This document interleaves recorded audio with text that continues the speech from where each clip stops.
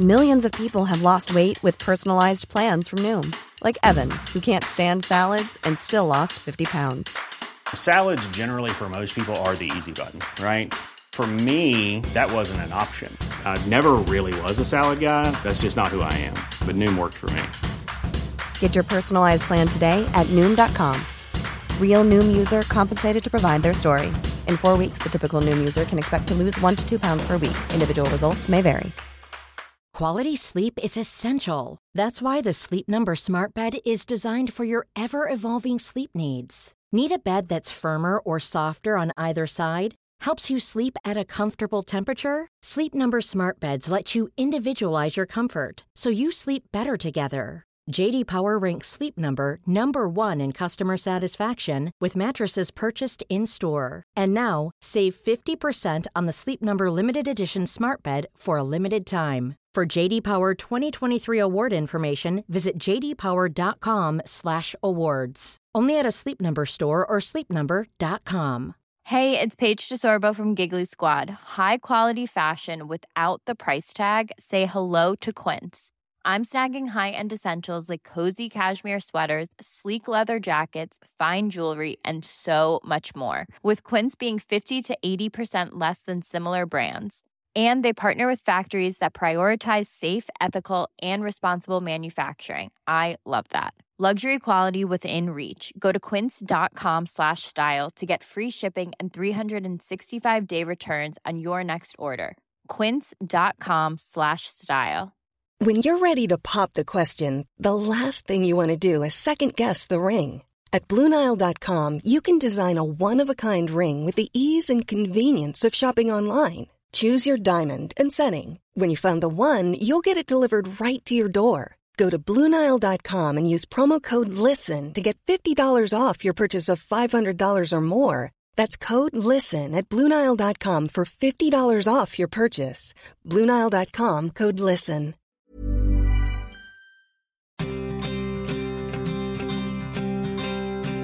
Welcome to White Wine Question Time, something from the cellar. A chance for us to revisit some vintage conversations. And this week there's a theme. We're celebrating the Wonder Woman that is Hannah Waddingham. Oh, man alive, she has owned this year, hasn't she? I mean, she stole Eurovision. She's now got a timeshare with Christmas. She's sharing with Michael Bublé and Mariah Carey.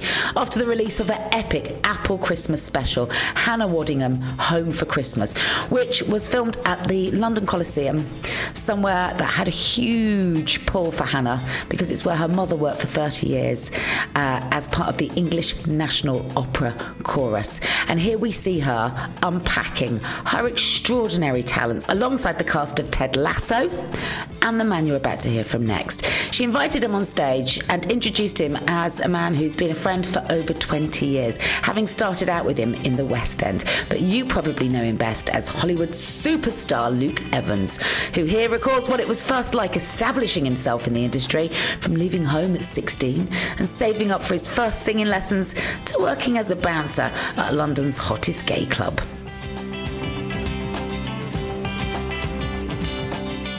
Probably the most humble of jobs are the ones that educate you the most. Because without those jobs, and I'll list them in a minute, there's a lot of them, you don't know what it is to struggle. You don't know what it is to think about where your next rent is coming from, saving money for the future. I couldn't do that for a very long time. I lived hand to mouth. And even though I was in musical theatre, they don't get paid a huge amount of money. And I would do any job to survive. And I was never proud. I never thought, I can't do this because of who I am. I thought, no, you just do it because you've got to pay your bills. And so I did. And those jobs, and you've mentioned a few of them, you know, I worked in a PR agency. I looked after, I tried to get columns for celebrity chefs. Did you? Z-list celebrities. Did you? And, I bet that's taught you a lot about, even if it's just what you don't want to do. I mean, the talented chefs were easy because they were talented and they were very famous. But the celebrities, which I couldn't even remember who they were now, but they weren't people I would have thought were celebrities. trying to, think, God, I'm so much more talented than them. And I'm actually sitting here bloody finding work for them. It is what it is. That's brilliant. And do you know what? You're right. You probably were more talented than them. Time has gone on to testify. Yeah. But, I would do anything. And the mystery shopping thing, that was a miserable job because you'd have to go in and pick on somebody. Well, not pick on them, but just question everything they did as they served you. And I always used to give them 10 out of 10 stars. I didn't care. I got a free lunch out of it and they paid me 50 quid. So I was like, fine. So you have to go in and pose as a shopper and put the staff to the test and then report back on your findings. Yeah. And that's sort of how it was. And then, I worked on the door of a nightclub. I mean, it was the coolest gay club in London at the time, the Shadow Lounge it was called, and I was... You worked at Shadow Lounge on the door? No way. Yeah, I was the VIP host. I'd probably let you in, my love. Yes. Do you know what? I had a couple of really funny nights in there. One with Cellar Black. I sat with Cellar Black several times. Paul O'Grady would have been there too, right? Yeah, I used to let them in. And sometimes I said to Paul once, I said, can I meet Cellar, please? And so he came upstairs. He's like, Lou, come on down, kid. Let me show you. Let me meet you. Let me come and meet Cellar. And I went down and sat with her. She was sozzled, I'm not going to lie. She couldn't put two words together at that point. It was quite late in the evening, but she was having a hell of a time. And, but that place, you would let in everyone. Like, there were so many interesting people that used to come in there. Patrick Cox, Elton John, David and Victoria. I mean, it was just one of those places, and I was there when it was at its height, so, yeah. So really, you were like the gatekeeper to the VIP lounge. The most sought-after gay bar in town, for sure. Yeah, and I used to do that after work. So I'd go to the theatre, work in the theatre, I'd finish, and then I'd go and stand on the door till 3 a.m. just to make more money. And then in the daytime, I'd go and work as a PA to a restaurateur until 4:30, and then I'd catch the tube into the West End, do the show, and then go and stand on the door of Shadow Lounge. Wow. I worked and I didn't care. I wanted to save money because I wanted to... At that point, I'd signed with an agent in LA. So I'd already had big Hollywood agent and I was working 3 jobs because I knew without the money, I couldn't go to LA and live and spend 3 months there and go do all the meetings and all that, I'm not too proud to not do work, and because it was a means to an end. I mean, what did those jobs teach you, though? I mean, apart from the fact that you should never be too proud to put in an honest day's work, but for example, though, overseeing the door at the Shadow Lounge, you must have seen a lot that you took home and chewed over. Oh God, I mean, I usually would by 3 a.m. When I used to clock off, it stayed up until 4. You'd be like, oh God, why are you doing this? You're freezing cold. You've had a fag butt thrown at your face.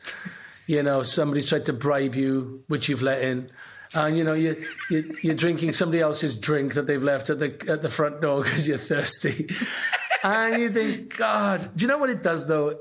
It makes you dream because some of those people I used to let in had made it and they were big stars. And I used to think, maybe one day, this is just a means to an end. But one day, maybe they'll let me into this place. I'll be on the other side, and the red rope will be opened, and I'll go in. And I don't know. I think sometimes work and not the job that you want to do in life is the thing that kicks you into to fighting for the thing that you want to do. It's true, and I'm grateful that success happened at 30. Because at that point, I'd been living on my own for 14 years. I've been surviving, paying my own tax and my own health insurance. Well, not health, but, paying my income tax since I was 16 years old. And so it wasn't easy. You left home very young, didn't you? You were 16 when you went to Cardiff and then 18 when you arrived in London. I didn't think it was young. I mean, I'd have left at 13 if it had been allowed. I was ready to go. I was like, let's go. The bright lights of London are calling and I'm ready to go. But no, I had to wait till 16 and I had it all planned. I knew exactly what I was going to do. Did you?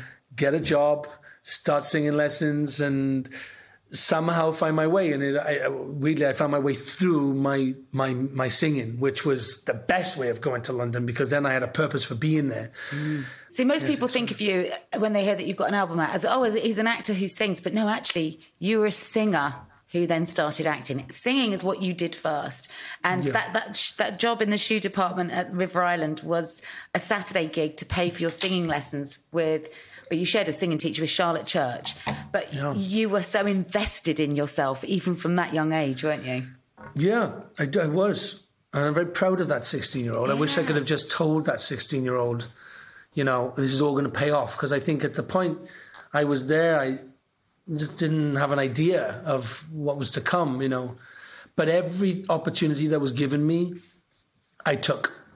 I never ever stopped and goes, well, no, I'm comfortable here. And, that's the unknown. I don't know about the unknown. I'm scared of the unknown. I was like, these doors are opening and they're going to close if you don't walk through them. And so I just did. And I'm proud of that 16-year-old, because that's a daunting thing at 16 to be, firstly living on your own, and then, just taking a singing lesson, then going to London for an audition, and then packing your bags and moving to the big city, like without no one really telling you to do it. But I did that, and I was always I often wish I could have been around for the 16-year-old Luke. Although the friends that I had then were amazing. They are still in my life. They were all in the audience at the show. I've known them since I was 16 years old. One of them I shared a bed sit with, and there they are. I'm the godfather to her son, and they're still there. And a lot of the stories that I tell in this show are about my life and how I moved, and they were all part of it, and they're still part of it. And that's, for me, that means much more than any success, is that you hold on to the things that got you there. Because I feel that that's something that's very easy to forget in this business. God, yeah. You get so much smoke blown up your ass. It's an American phrase, but I love it. It just makes so much sense. Yeah. And if you're weak of character, you can very quickly forget who you were. Yeah. And I don't think it's good. I don't think it's healthy, But also I think fame and success is something that you handle, A, much better when you're older, but B, much better when you've worked and fought really hard for it. And we live in such a fast food sort of society now where you can enter a competition and be famous by the end of it, I'm guilty. I hosted shows like X Factor, which fast-track people to number one in the charts. But for you, that was the last time I watched it, by the way. Thanks, Luke. You were with Leona Lewis, right? That's right. Yeah. So when Leona Lewis was winning, or was on the show, we were in Avenue Q, and I was an understudy, so I was never on stage. So we used to be backstage with this little TV in the first actor's dressing room, which was right next to the stage, and we'd literally miss our cues because we'd be watching X Factor on a Saturday night. That's hilarious, but you really... Yeah. And one night, and the night that we all had to vote, I missed my cue because I was phoning and texting for Leona, over and over and over again. And then she came to the show. I was a big fan of Leona. Next up, one of Hannah's Ted Lasso co-stars, a comedian, actor and writer, the hilariously unapologetic Ellie Taylor. In Ted Lasso, she stars as the rather aptly named Sassy, and she met Hannah on the show and they've become friends ever since. Here she talks about how she unexpectedly landed the role of Sassy and also dives into the success of her Sunday Times best-selling book that gives us a refreshing and brutally honest look at motherhood and the life-changing newborn stage. How did you end up on Ted Lasso? Well, it was just one of those millions of auditions that I ended up going for, and I can actually remember it because I was a bit pissed off because it was a very long way across London, and I was like, well, here we go. I'm going to waste half a day, traipse into the arse end of nowhere to do something and then not get the job, like always, because obviously with acting you just get a million no's. And went along and did it, and then got a yes, and that was a bit what? Sorry, what? So that was lovely. And then it all, had no idea what it was. No one did. Turned up to film my scenes, and I still didn't really have a handle on exactly what the show was. And I'd only ever sort of seen, I'd sort of seen my stuff. I didn't know what anything else was going on in the series.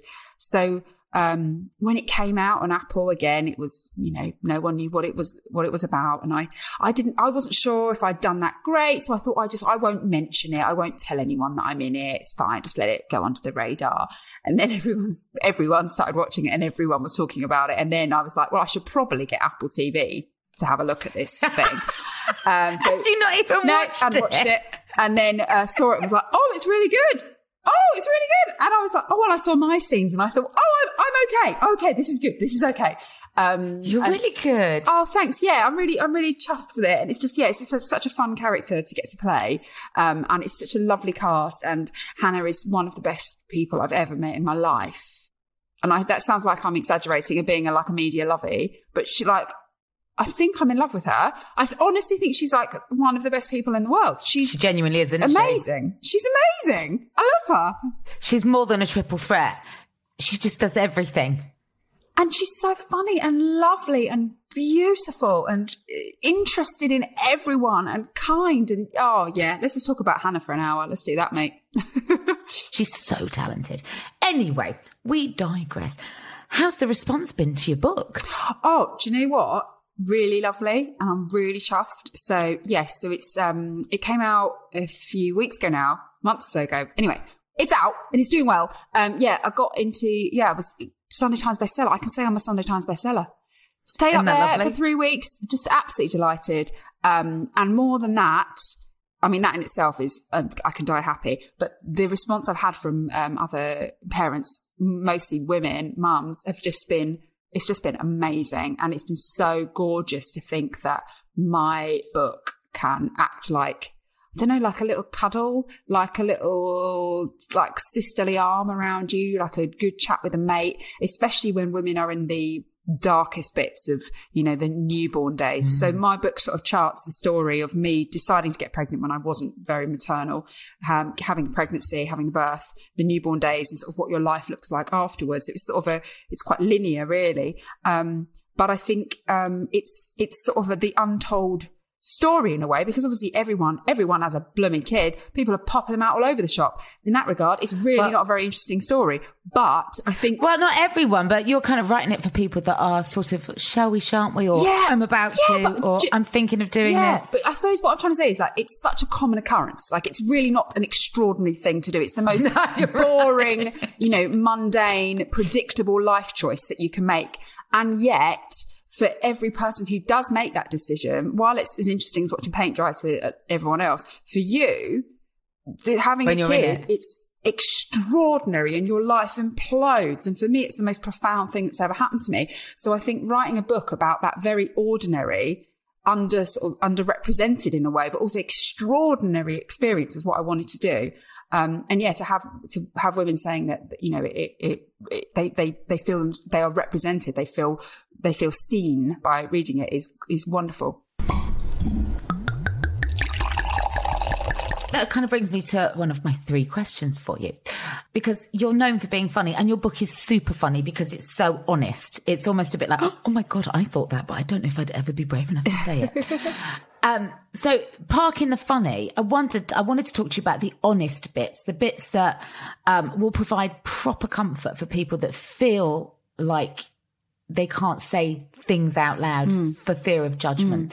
So if you could pick just 2 searingly honest passages from the book that you would sort of hope to hand to would-be parents as some kind of legacy, what would they be? I would think the first one would be that the experience of having a child and loving your child can be completely separate. So you can love your child, or at the beginning for me, it wasn't really love, it was I liked my child.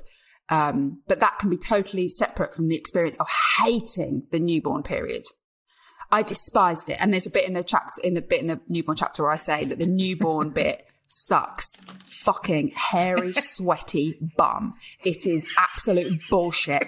And I wanted to leave my baby. I wanted to walk away from it. And I just wanted to have a walk around River Island and just have 5 minutes fucking peace, because the newborn bit is fucking awful. And I think to be able to say that, and to be able to say that if you are in it and you feel like that, it's okay. And if you are, if you have a 16-year-old and you reflect back on your newborn days and you feel guilty because you didn't enjoy it, that's also okay. Okay, I release you from that guilt. It's absolutely fine and very normal. Don't beat yourself up for not going, it was the most magical time in the newborn bubble. It's rubbish. A lot of it is absolutely rubbish. So that I'd like to say. And then I suppose also how sometimes you can I just ask though, just about that bit, like, you say it's really, really rubbish. What aspects of it did you find so appalling? Because I think I wasn't prepared for the mental adjustment that it takes to become a mum. It's not like you shoot out a child and suddenly you are Earth Mother. It's a real period of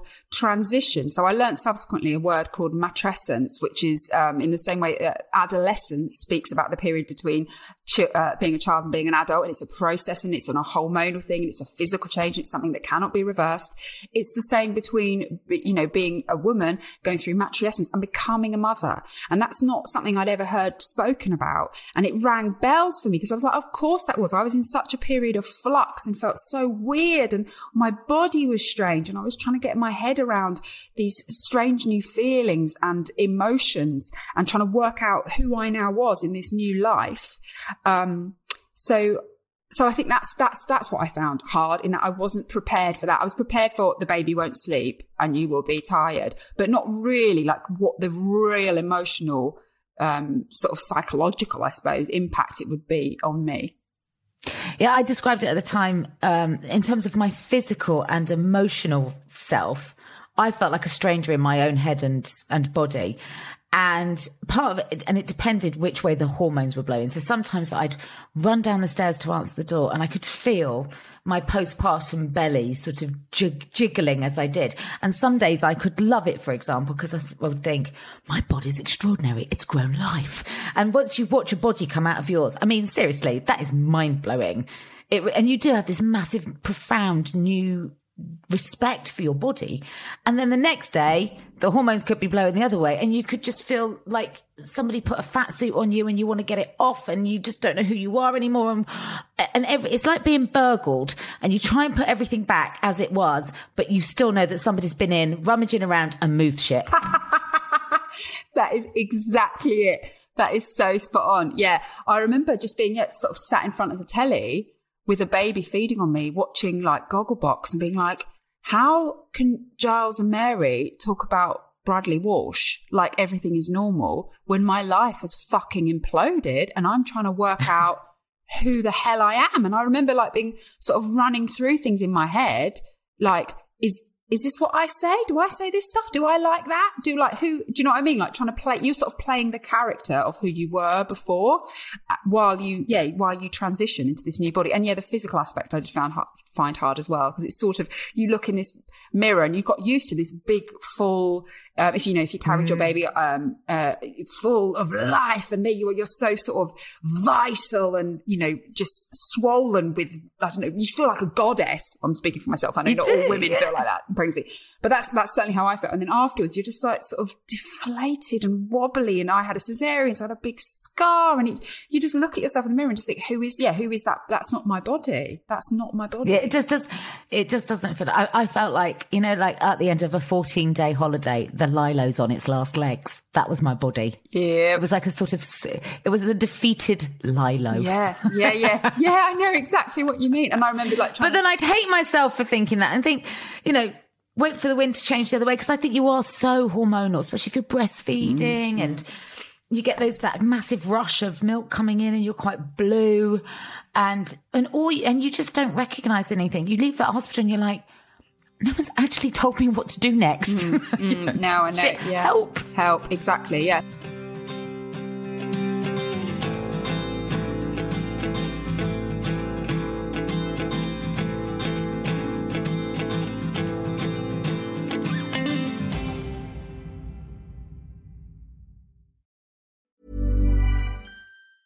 Hey, I'm Ryan Reynolds. Recently, I asked Mint Mobile's legal team if big wireless companies are allowed to raise prices due to inflation. They said yes. And then when I asked if raising prices technically violates those onerous 2-year contracts, they said, what the f*** are you talking about, you insane Hollywood ass f- So to recap, we're cutting the price of Mint Unlimited from $30 a month to just $15 a month. Give it a try at mintmobile.com/switch. $45 up front for 3 months plus taxes and fees. Promo rate for new customers for limited time. Unlimited more than 40 gigabytes per month. Slows full terms at mintmobile.com.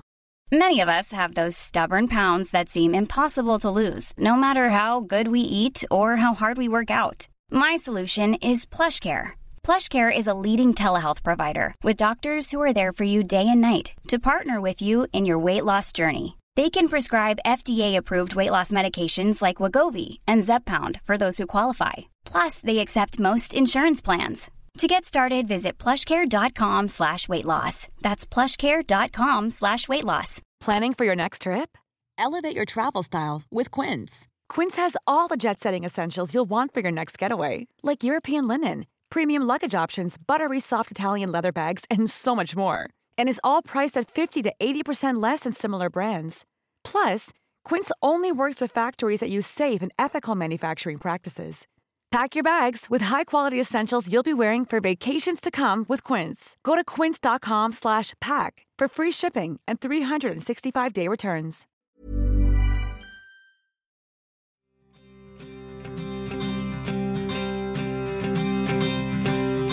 And finally, we have EastEnders actress and Hannah's real-life best friend, Emma Barton.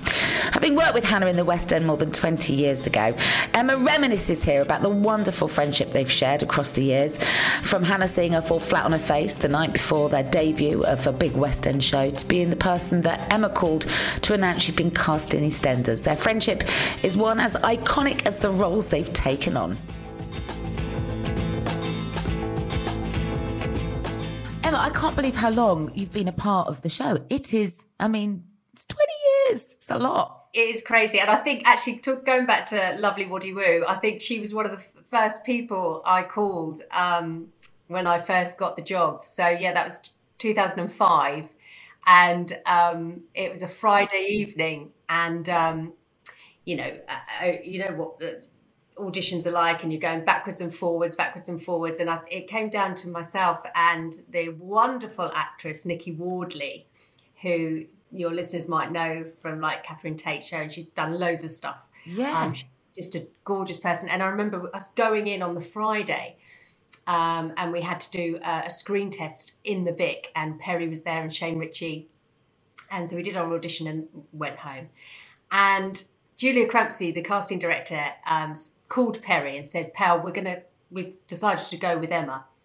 And he said, "Do us a favour, mate." He said, "Pick up the phone and phone her, because it's a Friday. She's going to be absolutely, beside herself all weekend.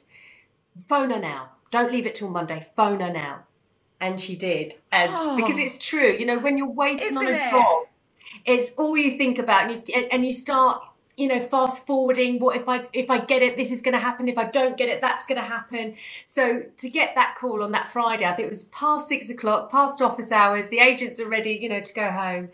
And I remember I was, I just was beside myself, and I just paced my bedroom, for about 4 hours. And I remember calling Waddy actually, and she was like, "Oh my God, your life's going to change." And God, didn't it? That's exactly how she sounds. It's exactly how she sounds. That is a very good impression.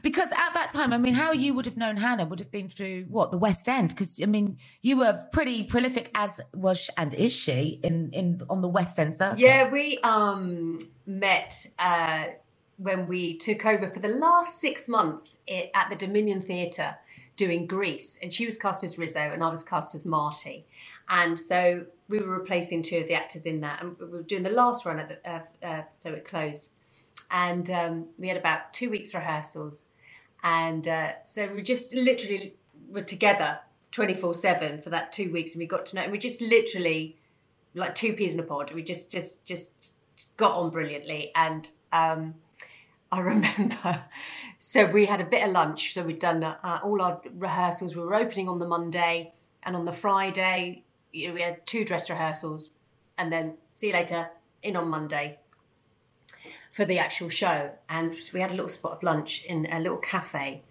I don't think it's still there now in Victoria. It's true what they say about karma. There was, and I've never done it since actually, I have learned, there was somebody, probably someone we wanted to avoid coming towards us. I'm being very careful what I say here. Because he wasn't, he looked a little bit unsavoury, let's put it that way.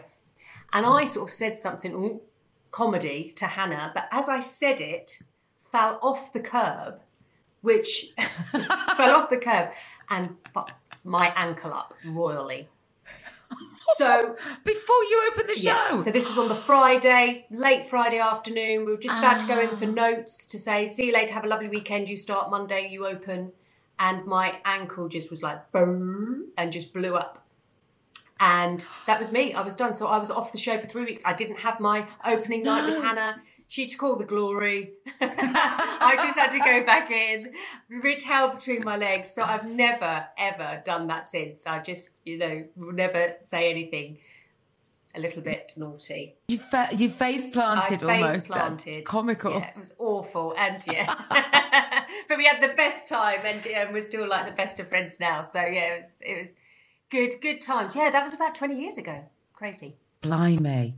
And do you share the same sort of like mad, crazy excitement that I do watching Hannah's star rise? Because her talent is extraordinary, as you know only too well, but it's that brilliant showbiz story that should go down in the sort of showbiz history books of sometimes it just happens and, your stars align and somebody comes in and speaks up for you and says, no, I want her, like Jason Sudeikis did with her for Ted Lasso, and it changed everything. And now everybody gets to see everything we knew she had to offer. Absolutely. And it opens the door for other performers from the West End. You're like, what she's doing isn't it just?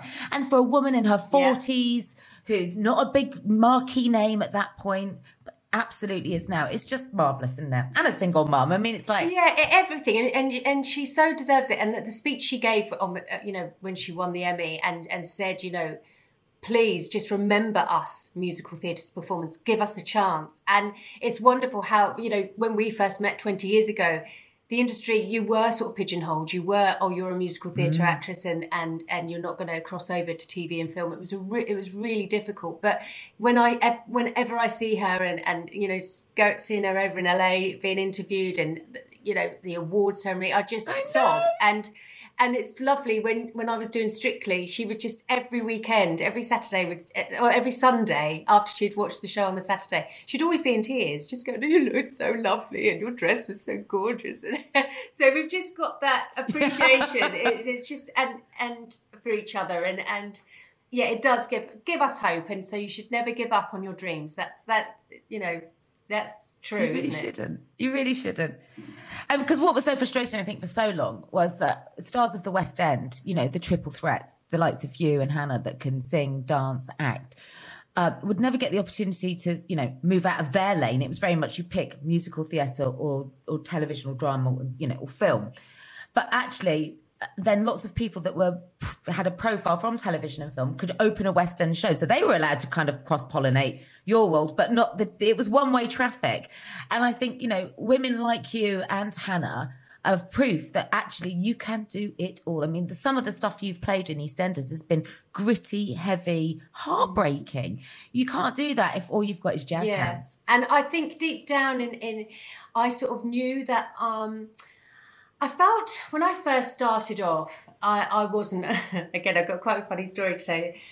I wasn't the jazz hands. I trained in musical theatre, but I never thought I was good enough. So I had a great singing voice, but I didn't have the strongest.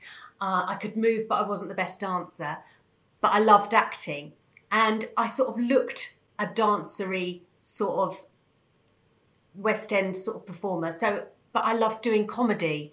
So I was stuck in a really sort of hard, I just didn't know where to go and how to do it. And I remember I did a lot of workshops for musical theatres and shows like that. But I knew I wasn't going to get that leading role because I just didn't think I wasn't in that bracket. So I thought I need to try and change.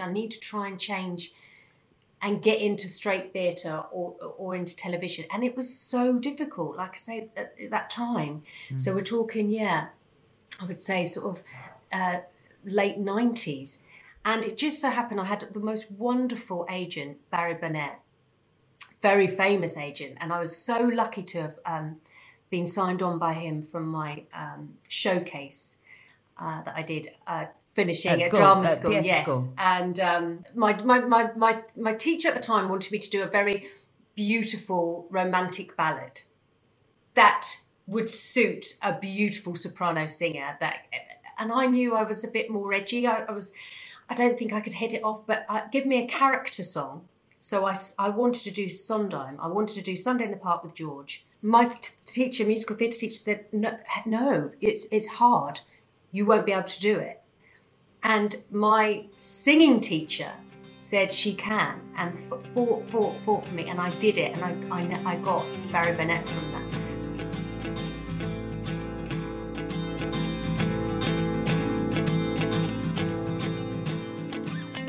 Thanks so much for joining me for another trip down to the cellar. If you want to hear any of these episodes in their full glory, and I recommend that you do, just search for Ellie Taylor, Luke Evans and Emma Barton. And I'll be back on Friday with a brand new guest. Until then, thanks so much for listening.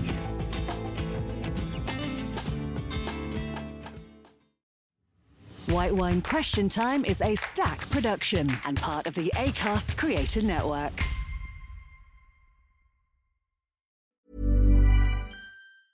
Mom deserves the best, and there's no better place to shop for Mother's Day than Whole Foods Market. They're your destination for unbeatable savings, from premium gifts to show-stopping flowers and irresistible desserts. Start by saving 33% with Prime on all body care and candles. Then get a 15-stem bunch of tulips for just $9.99 each with Prime. Round out Mom's menu with festive rosé, irresistible berry chantilly cake, and more special treats. Come celebrate Mother's Day at Whole Foods Market. Hold up. What was that? Boring. No flavor. That was as bad as those leftovers you ate all week. Keke Palmer here, and it's time to say hello to something fresh and guilt-free. Hello Fresh. Jazz up dinner with pecan-crusted chicken or garlic butter shrimp scampi. Now that's music to my mouth. Hello Fresh. Let's get this dinner party started. Discover all the delicious possibilities at HelloFresh.com. Hey, it's Paige DeSorbo from Giggly Squad. High quality fashion without the price tag. Say hello to Quince. I'm snagging high-end essentials like cozy cashmere sweaters, sleek leather jackets, fine jewelry, and so much more. With Quince being 50 to 80% less than similar brands. And they partner with factories that prioritize safe, ethical, and responsible manufacturing. I love that. Luxury quality within reach. Go to quince.com/style to get free shipping and 365-day returns on your next order. Quince.com/style. When you need mealtime inspiration, it's worth shopping Kroger, where you'll find over 30,000 mouth-watering choices that excite your inner foodie. And no matter what tasty choice you make, you'll enjoy our everyday low prices, plus extra ways to save, like digital coupons worth over $600 each week. You can also save up to $1 off per gallon at the pump with fuel points. More savings and more inspiring flavors make shopping Kroger worth it every time. Kroger, fresh for everyone. Fuel restrictions apply.